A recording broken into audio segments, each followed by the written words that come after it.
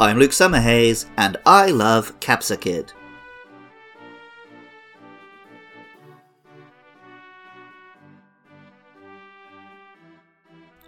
During the development of the 5th generation of Pokemon games, Pokemon Black and White, it was said in an interview that the approach to designing Pokemon had changed. Before, it had primarily been the artists who created Pokemon, and the game designers and programmers fit them into the overall game where they could. In this generation, the process was expanded so that other departments could make requests. Famously, this resulted in the creation of Basculin, as the game balance lacked water-type Pokemon. Knowing that this is what goes on inside Game Freak, it makes me wonder which department requested what Pokemon. Does this Pokemon exist because the writers wanted it for the story?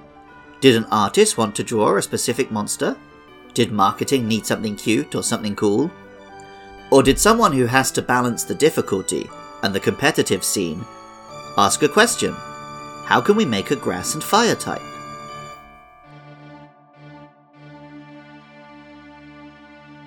The answer to that question is Capsakid, a Pokemon based on a hot chili pepper. It looks like a baby bird crossed with a green pepper, with one little tooth made from a seed. The seeds are the source of a pepper's heat, and Pokemon Violet tells us, traditional Paldean dishes can be extremely spicy, because they include the shed front teeth of Capsakid among their ingredients. Capsakid is very small and has some babyish energy, running around and frolicking. Pokemon Scarlet tells us, the more sunlight this Pokemon bathes in, the more spicy chemicals are produced by its body, and thus the spicier its moves become. As well as a culinary gardening tip, this is reflected in-game. Capsakid and its evolution have the ability Chlorophyll, boosting their speed in sunlight. The name combines kid, because this is just a litlin, with capsicum, the chemical which tastes spicy to our mouths. The Japanese name is similar, Capsakid, and may incorporate the Japanese for child and even the word kappa. I didn't know about Capsakid for the longest time, because I first encountered, captured, and cherished its bigger sibling, or siblings. When exposed to a Firestone, Capsakid becomes Scovillain. Scovillain resembles a two-headed dinosaur, with one head a red pepper and the other green. The red head is in a perpetual frown, and the green a smile, making them resemble the two masks often decorating theatres or their entrances. Combined with a slightly jester-like design on the body, the Pokemon could be an actor.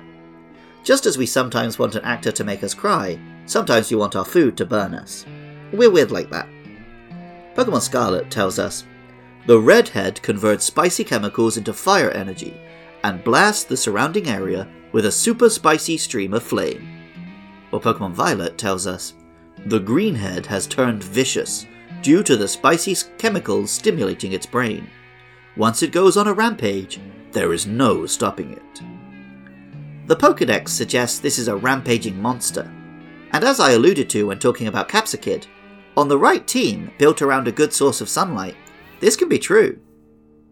The name, Scovillain, combines the Scoville scale for measuring spice with the word villain, perhaps alluding to this Pokemon's monstrousness, or, more charitably, to it playing the villain theatrically. After all, we boo the bad guys, but we're the ones who paid to see them.